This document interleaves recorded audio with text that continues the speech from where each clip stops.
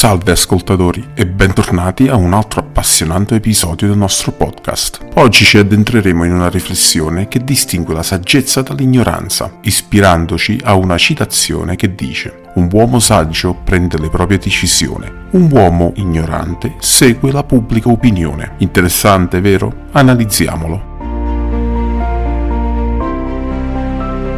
Questa massima mette in luce la differenza tra coloro che pensano in modo autonomo e coloro che si lasciano guidare indiscriminatamente dall'opinione comune. L'uomo saggio, secondo questa visione, è colui che dopo aver ponderato e riflettuto arriva a una conclusione che è veramente sua, una decisione che rispecchia i suoi valori, le sue convinzioni e la sua comprensione della situazione. In contrasto, l'uomo ignorante non perde tempo per riflettere o informarsi, si appoggia piuttosto sulla sicurezza dell'opinione pubblica, seguendo la corrente senza interrogarsi se la direzione sia giusta per lui o meno.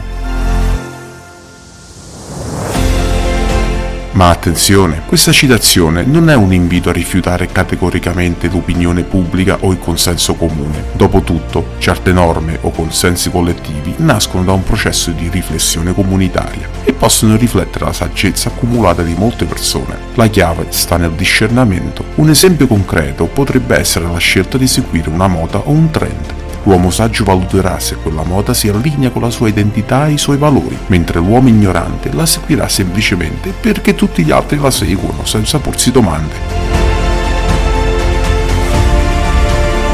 Quindi, cosa possiamo imparare da questa riflessione? L'importanza dell'autonomia del pensiero, della capacità di fare domande, di informarsi e di riflettere prima di prendere decisioni. Si tratta di un invito a non accettare passivamente le idee prevalenti, ma a dialogare con esse, mettendole alla prova con la nostra ragione e i nostri principi.